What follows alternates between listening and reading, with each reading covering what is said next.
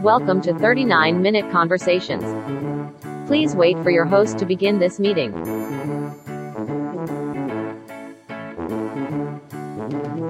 Your meeting is now being recorded.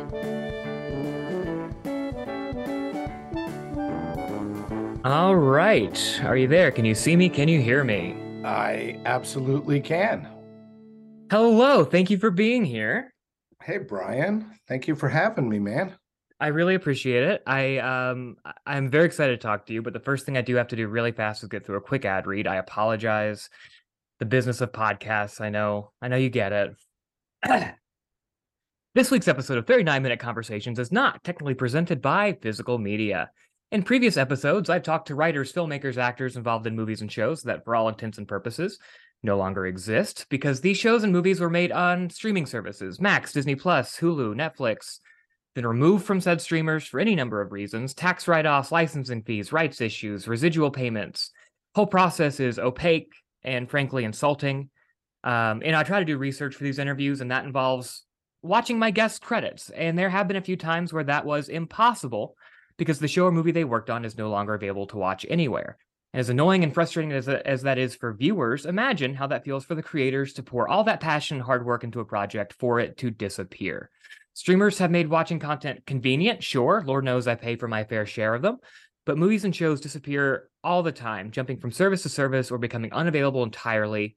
Even buying a digital copy of a movie isn't really buying it. If that service loses the rights, that movie is going to vanish from your library. The truth is, streamers have changed the industry, how content is watched, what content is available, and importantly for us in the industry, how content is made and how we are paid. It's a big part of the reason we're on strike. Our work is not content. It is an art form. It deserves to be treated as such, and we deserve to be paid like what we create matters because it does. So studios, yes, even streamers, if you're going to keep vanishing our shows and movies with no regard for their creators, the least you can do is maybe make them available to put on our shelves. And hello, I'm Brian T. Arnold, and this is 39-Minute Conversations, a podcast about reconnecting with old friends and making new ones. But I've only got 39 minutes to do it because I will not be paying for Zoom Pro. We're in the middle of a new series where I'm sitting down with people who have been out on the picket line, standing in solidarity with the WGA. And my guest today is an Emmy-winning writer and producer. His credits include Ghostwriter, Girl Meets World, and Boy Meets World. Please welcome Mark Blutman.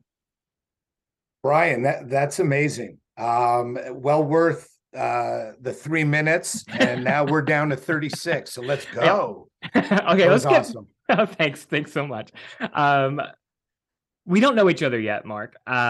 This is the first time that we have spoken, and I have to admit, I'm actually a little anxious, a little nervous to be talking to you. I've been watching your work for many years. Boy Meets World was a formative show for me. It's something that I still watch pretty often. So I just want to say first, thank you for taking the time to sit down with me. It really means a lot. I can't say how much I appreciate it. Listen, Brian, chill, relax. I promise I am the easiest, most easy to get along with, accessible. People know me from social media, and I can't tell you the amount of times that I just say yes to anything that's asked of me. This was easy, but I mean, I actually have a show in development pre-strike with a writer that found me, was a fan of mine, reached out to me on Twitter. We did a Zoom, and now we have a show that's set up at MGM, and would like. What you're telling me is my ask was too small. I should have asked you for something a lot more. I was hoping and ready for you to say, "Hey, will you co-host the next 100 episodes of my pod?" And I would have said, sure. I just had people available for me when I started. I was very fortunate. I had incredible people in my life, both professionally and in my inner circle. And it's not even, pay it back, pay it forward. It's not even any of that, Brian. It's just, it's just doing the right thing, right? Yeah. But I also respect those that are different and, sure, don't like strangers, hitting them up with asks and stuff. I get both sides. Sure. And there's always a way to do it too. I remember a couple of years ago, I posted about both my parents getting COVID before vaccines, and they were a mess. And I was imploring people not to travel around the holidays. And I had, thousands of replies like, "Oh my gosh, Mark, so sorry, prayers up, thinking about your parents." And I had somebody DM me and asking if I'd like to be distracted by reading his pilot. So yeah, not the best way. Not the best way. How are your not the parents? best. How are your parents doing now? Is that okay if I ask that? Of course you can ask. They survived. Thankfully, it didn't attack their lungs and they were never intubated, but they're not the same. Before COVID, they were living on their own. And now they're in a nursing home. They're 89 and 85, and they're here in Vegas, which is why I'm here a lot. I've had a second place here for years, and they're around, so that's the blessing. But life's hard for them. I'm sorry to hear thank that. you for asking. I appreciate it. Of course, thank you for doing it. I do. Speaking of COVID, I do try to start these interviews kind of the same way. I'm very similar to you in that I do try to I'm still careful about COVID. I'm still being on the picket lines is still something that I'm this is the first time I've been around a lot of people in a while. And the reason I started this podcast before COVID, I was doing a lot of improv and sketch comedy and a lot of live comedy. And this became sort of my social and performative thing that I do. So, how have the last 3 or so years changed you? How are you maybe different than you were when this all started? What have you learned about yourself, etc.? Honestly, I don't think I've learned anything from COVID other than the sad reality that we as a country will let absolutely anything politicize us. Yeah. And that to me is sad. That, a simple disease can't just come in and we react to it in the most positive way we can. Why can't we just do that? Why does it have to bring all this, baggage of, left and right, good and bad, and it just, so seeing how it became so divisive, was a reminder of not only are we a broken industry, which is what we're mostly here to talk about, but we're a broken country as well. Absolutely. So that's kind of what I learned, that, good people will be good people will be caretakers and, extend themselves to elevate and enrich others. And then, people who are looking for a fight will use any opportunity for a fight. Yeah. That was the very sad lesson that, I feel the same way. It's the beginning of COVID in a weird way. It was almost hopeful in terms of oh, this will bring us together and we can all, if we pitch in together, things will not be what they actually turned out to be. And it just was a reminder, or even just an example of is there actually anything that will bring us together anymore? And I don't know if there is. Let's get into what has been and continues to be the biggest story in at least our circles, the WGA strike. Just first of all, human to human, you're on the picket lines a lot. How are you holding up during all this going on? I'm 62 and a half, about to be 63 in August, and I'm in decent shape, but I'm doing 2 studios a day. And so at least 6, sometimes 8 hours a day. I had to take a break, both physically and mentally, and I went to Vegas for one of my son's 23rd birthday last week. Happy birthday. And I'll let him know. Please. He said, "Hey, where's my flowers from Brian? No wishes." They're on the way. Yeah. Now we're there. So and then I stayed. I'm still here, and I'll be back on the lines Monday morning of next week. But it's pacing yourself. It's trying to remain upbeat, and the difference in this strike is there's more anger. There's more certainly among the younger writers, because in 2007 we were fighting for remuneration and protection against new media. And the people we were negotiating against, the AMPTP then, they didn't take this position that they've taken now, and certainly the players are different, especially Mhm. with, the new arm as opposed to the legacy companies. Back then it was, well, here's what we want, here's what we deserve, we want to protect ourselves against X, Y, and Z, and eventually we got it. Mhm. We certainly didn't get everything, but we got a lot of what we were looking for, and there wasn't that anger, at least on my part. This time there's anger. I Mhm. don't like these fucking people. I just don't like them, Mhm. because they're looking to devalue us as artists, Yeah. and I've always forever looked at what we do as an art. We are Mhm. artists. There are painters, sculptors, musicians, lyricists, poets, novelists, playwrights. Mhm. We're all part of the artist community, and we all have this incredible gift.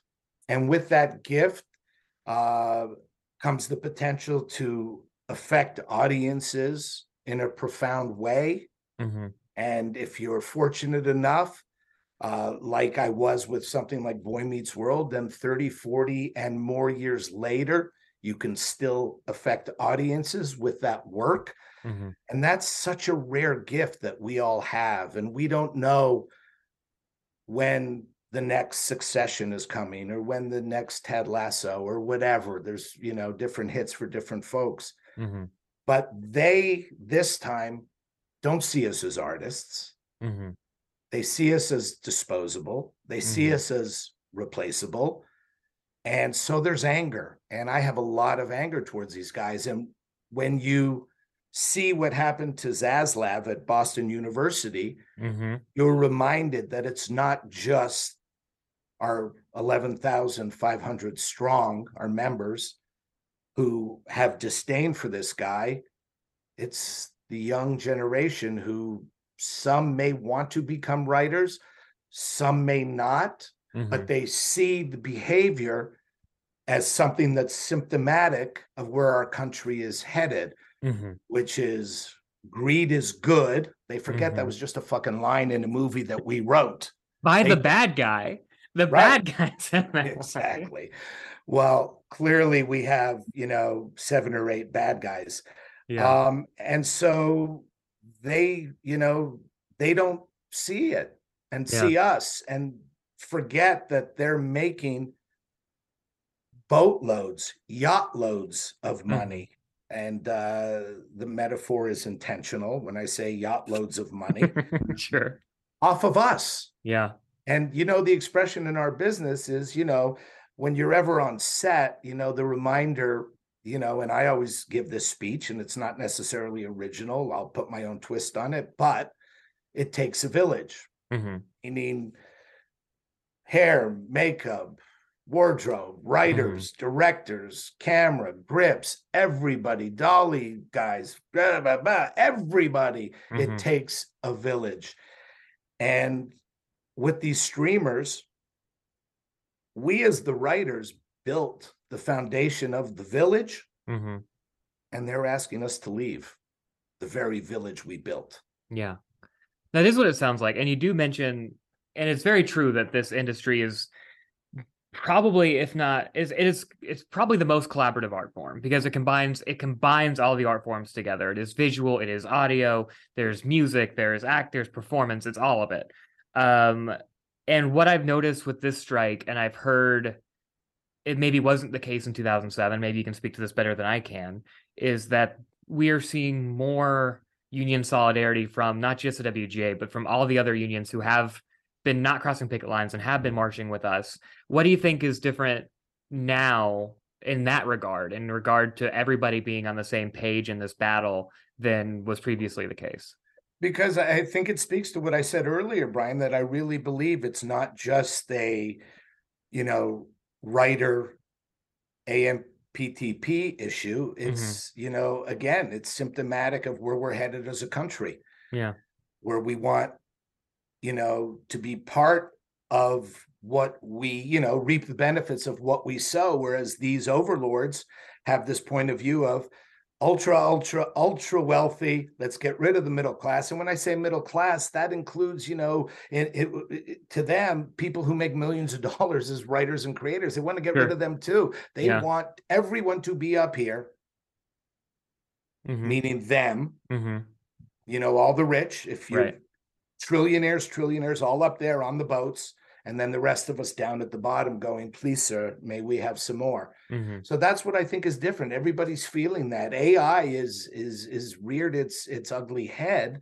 And, that's real to, not only us, but to, SAG-AFTRA as well. And so, I just think it's different in that, we're, especially the next generation. Also, the other thing too, to answer your question, part B of it is not just symptomatic of where we're headed as a country, but part B is the, younger writers and future storytellers don't see opportunity. They're smart enough now to realize it. I saw this coming. I talked about it in 2017 when Disney and Fox merged. I said, if this is where we're headed, we're screwed, because ultimately, if the business is more focused on playing Pac-Man, waka, waka, waka, waka, waka, and just gobbling up companies, then what happens to us? I also saw it, and I've been very vocal about this for years. I saw it with the pitch decks. Pitch decks became a big thing. And I went, no, this is, again, a result of our business being broken. There's a new breed of executives. And I want to be very clear too, that there are tons of executives out there who I love, who are amazing. Absolutely. And continue to be.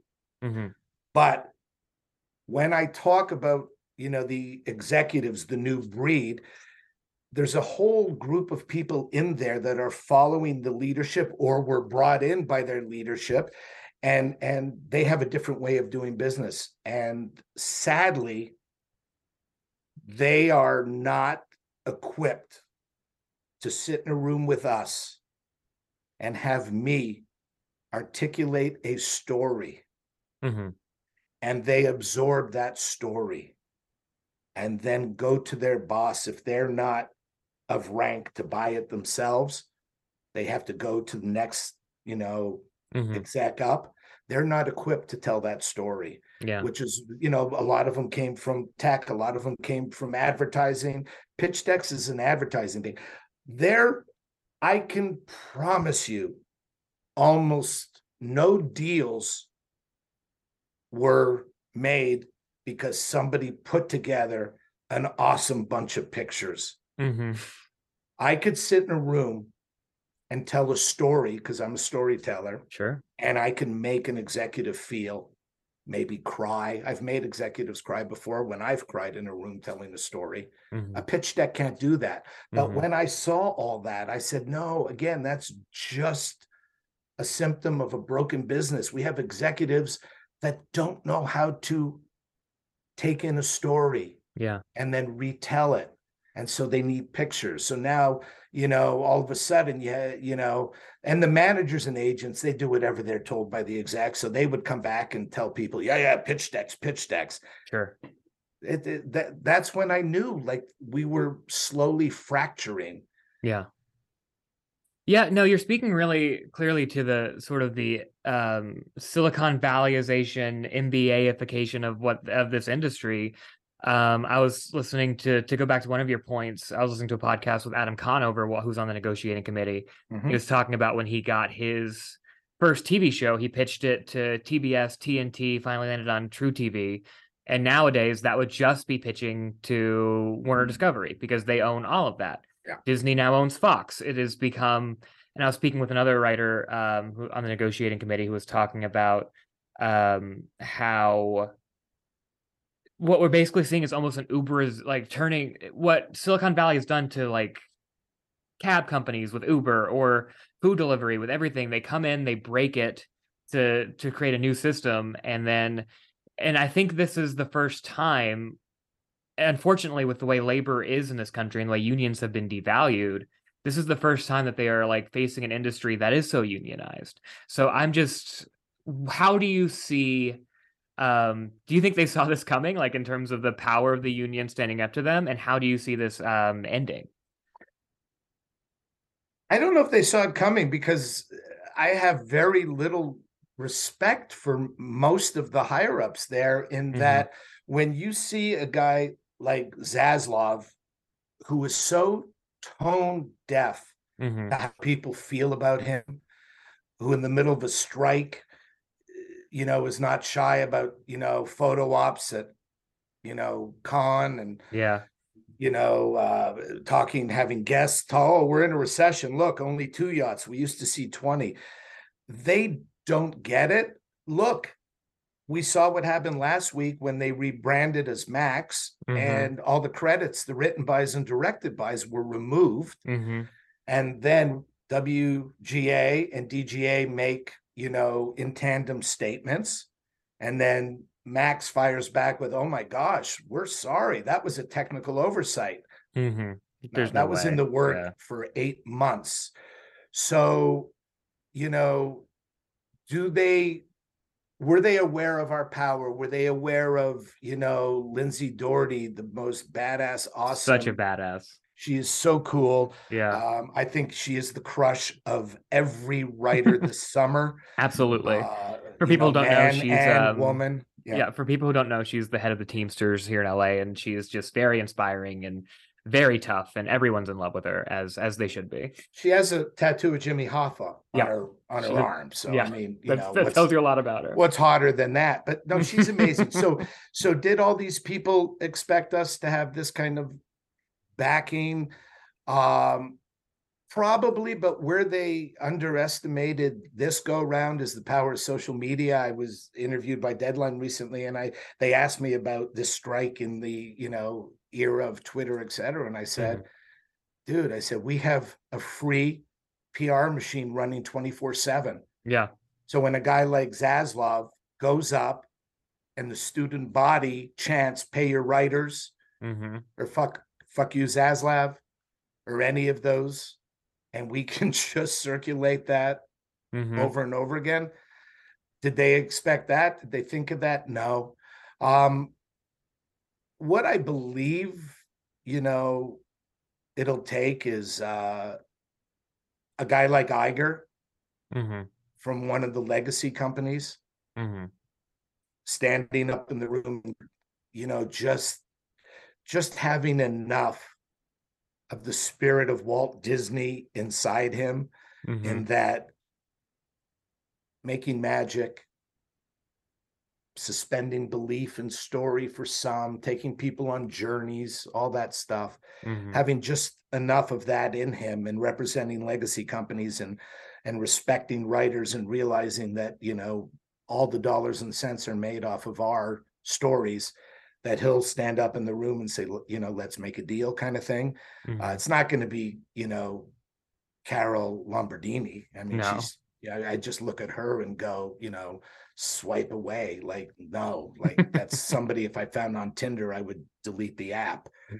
Um, so I think it'll be somebody like him standing up, and, Mhm. maybe somebody like Netflix just says no and they go rogue, and I don't care. We don't need them. Yeah. We Do really you don't. Yeah, do you see that happening? Because I know in 2007 there were a few breakaways. Like I know David Letterman's company was like the first one to get back on the air with their shows because they made their separate side deal with WGA. Is that something that you see happening, or do you think that the companies are too in lockstep to sort of allow that?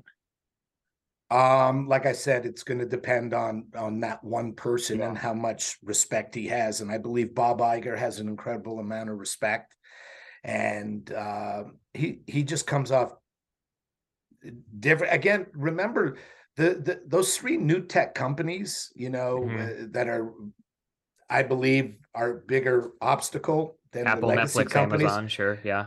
Two of them don't.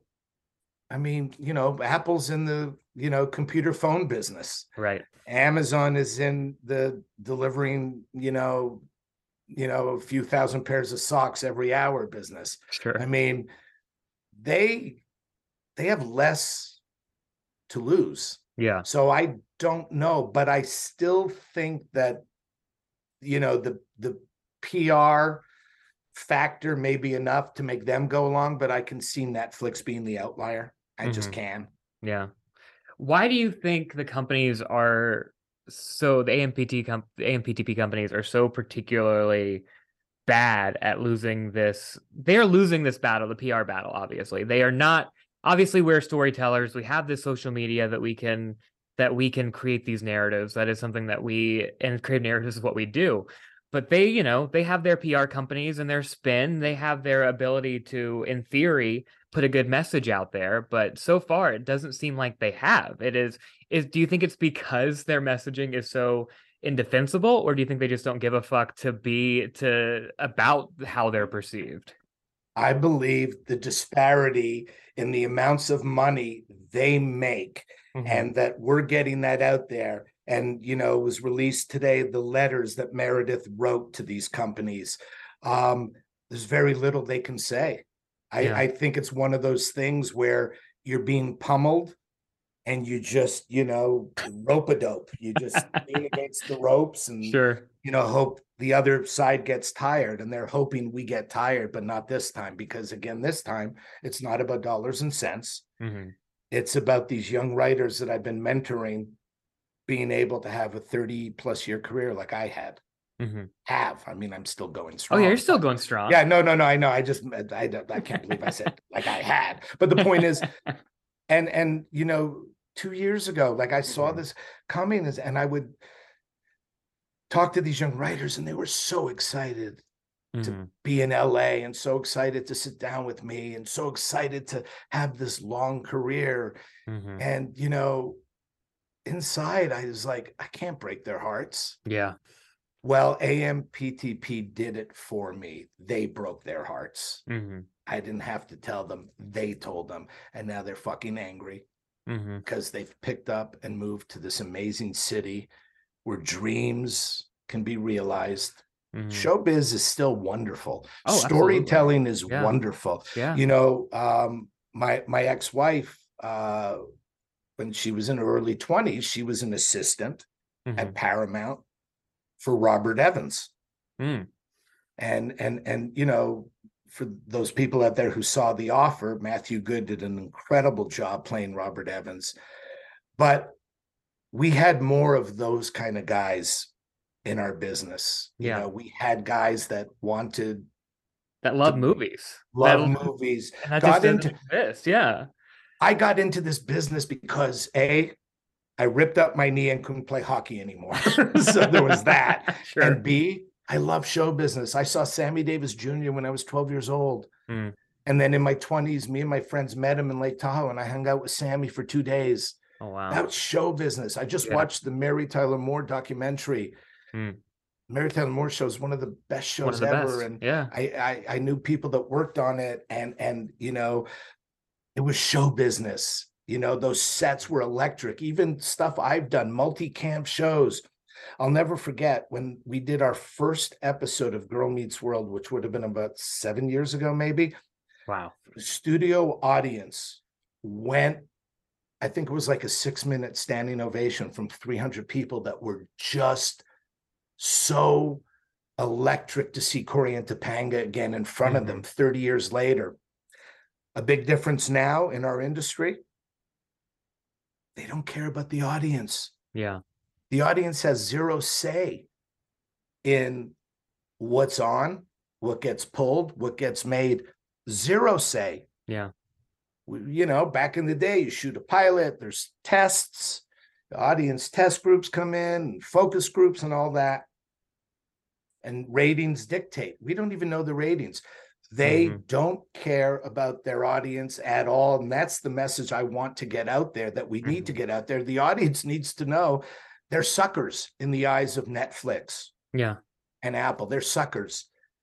And all they care about is something attractive to bring in a few more new subscribers. That's all they care about. And that's why so many people are like, what happened to my show? I love that show. That's how a show like Gordita Chronicles could get canceled. Yeah. A diverse show that made an entire group of people that are so valuable to our country and so on equal footing, but looking to be represented in film and TV, and they had it, and they were happy. And crossover audiences were coming over to watch it too. And I watched a couple of the episodes, and they were amazing. They were, that's, my jam is family shows. And then it gets pulled for no reason. Yeah. But how can we let the business become that? And we won't.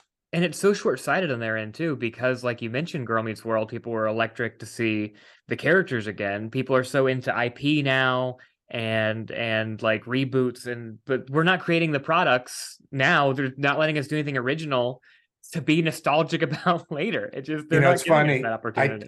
I just tweeted a couple of days ago, and Angelina Burnett, who I adore and I think is an amazing talent and board member, she tweeted something similar. I tweeted out a couple of days ago. I said, I am tired of the expression IP. I'm tired of hearing it from agents and managers. I'm tired of hearing it from them, because guess what? Every fucking thing we write is IP. Yeah. It's all intellectual property. And then we sell copyright, the rights, etc., to a studio, a network, whatever. It's another lazy cop-out. It's all a byproduct of this new breed that sits in those offices of not understanding story, not understanding character. I watched recently a movie from 30 years ago, an indie that I hadn't seen in forever, with Natasha Lyonne and Carl Reiner and David Krumholtz, Slums of Beverly Hills. Okay. It was so good. Yeah. It's 30 years ago. It held up. It's just a small, we gotta the studios have to put these stories. Air. I saw Air twice. It was just Matt and Ben telling the Michael Jordan, Sonny Vaccaro, very simple. It's great. The audience is too smart, is smarter than these execs. They're getting tired of superheroes and franchises and reboots, and half the reboots don't even make it all the way. I think Head of the Class, I don't think that ever ended up airing, or if it did, it came and went. Let storytellers tell stories. I totally agree. And speaking of stories, I would be remiss if I didn't use our little bit of remaining time, talk a little bit about Boy Meets World. As I mentioned up top, formative for me in a number of ways. It was maybe the first time I fell in love with the show. It helped form me as a human, as my sense of humor, made me realize I wanted to be a writer before I knew what that meant. What does it feel like to have been part of a show that has had that kind of an impact on people? Because it's definitely not just me. There are a lot of writers who talk about Boy Meets World that way. I'm friends with Kristen Tepper, who was a former guest of this podcast, who tweets about Boy Meets World a lot. It's something that we've mentioned to each other. So how does that feel, just being part of something that has this kind of legacy and has lasted for so long?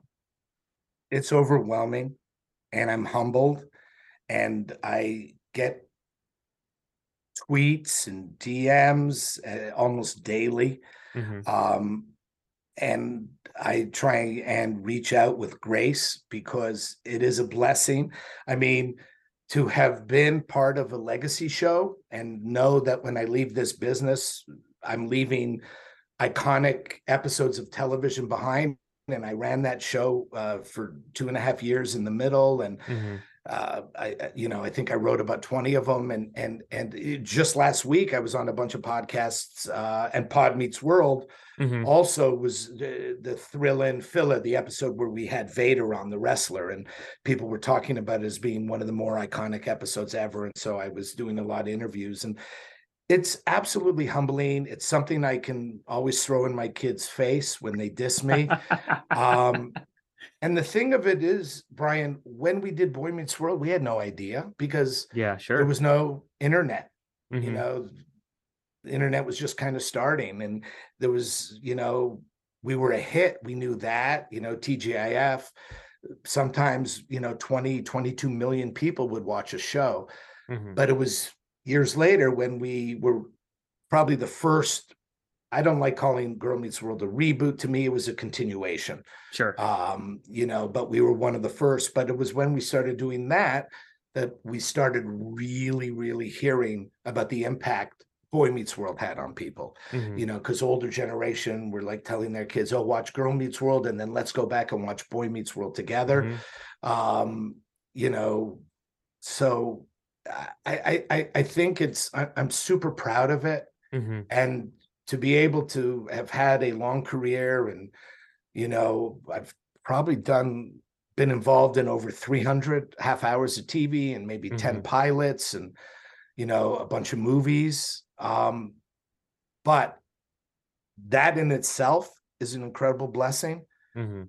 But then to have, boy, and to have people 30 years later quote lines that I wrote is overwhelming and humbling.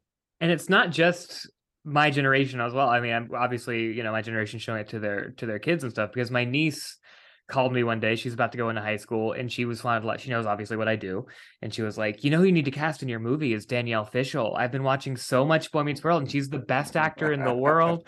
It's still reaching people. Sure. And the not just, so that speaks to the timelessness of it too, which I'm sure, I don't know if that's something that you can, there's no formula for that. There's no way to like know if you're creating something timeless, but that has to be, I don't know. I think we all strive to have something that lasts in that way. So it's very cool that you have that. It's amazing. And it's, so many times it's just the perfect storm, right? It's not just good writing, because the writing gets better. The first season, some episodes were great, some were just okay, but the casting gods have to be looking down on you. Yeah. I mean, Friends is the easiest example. Without those six, that Exactly. show is not, Yeah. so it's then when you have this amazing cast and you have an amazing crew and you have good scripts. Well, the scripts now get better because the actors make them better, and the actors are getting better because you're writing for them better. Mm-hmm. And again, it goes back to the village. It takes a village. And, you know, unfortunately, part of, what's going on, while there's so much amazing content, there's so much really shitty content. True. And the reason is, again, these guys, these big executives, they really don't understand what's involved Mm-mm. in running a show. And so they've put a lot of people in who don't necessarily have the proper experience. Yeah. And a lot of times what I've seen is the shows are not breathing. Mm-hmm. In other words, episode 4 should really happen maybe in season 2. They're Sure. just really front loading. And that's how they're being instructed, because again, they want the hot beginning to bring in subscribers. Yeah. And, good storytelling is otherwise, like, to me, these fucking morons, if they were, book editors, all the books would be 11 pages. Sure. And they even have those like apps now. They're like 10-minute reads. They're like, here's the recap of everything you like of a book in 10 minutes. Like that's what it's come down to. And I think that's what they believe. Yeah. Real fast before Sure. we get into the end. 39 minutes. But when I was growing up, the actor / character that I was compared to most in both looks and personality was Wilfred Ellis, Eric Matthews. So I just have to ask you in this moment, can you see that? Is that accurate? How do you feel about that? I actually thought I was doing Pod Meets World. Okay, good. That's what I wanted to know. I thought, Danielle and Ryder were sick or something, and I was just sitting here with Will. I could see it. Okay, good. That's I could see it. now it's official. We have a minute left. So before I get into the last questions, where can people follow you? Is there anything you want to plug or say before before the last round of questions? I'm on Twitter at Blutman Mark, and I'm on Instagram at Mark Blutman.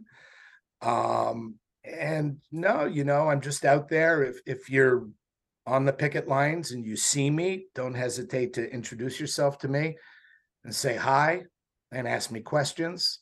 And when I first started, my first showrunner was a guy named Bernie Ornstein from the comedy team of Ornstein and Turteltaub. They were legends. People Google them. They ran shows like The Monkees, That Girl, Sanford and Son, Kate and Alley, What's Happening, Chicken Soup, et cetera, et cetera. And I was a young baby writer, and Bernie, we shot in location in Toronto. And from the very beginning, he took me around and took me to editing, casting. Your meeting has ended. Goodbye. Thank you for listening to 39-Minute Conversations, hosted and produced by Brian T. Arnold. Music by Kevin MacLeod, licensed under Creative Commons by Attribution 4.0 license. If you like what you heard, please subscribe and tune in for new episodes, and don't forget to rate and review. If you didn't like what you heard, please don't do any of that. That's okay too. Thank you, and we'll see you next time. Stay safe and be well.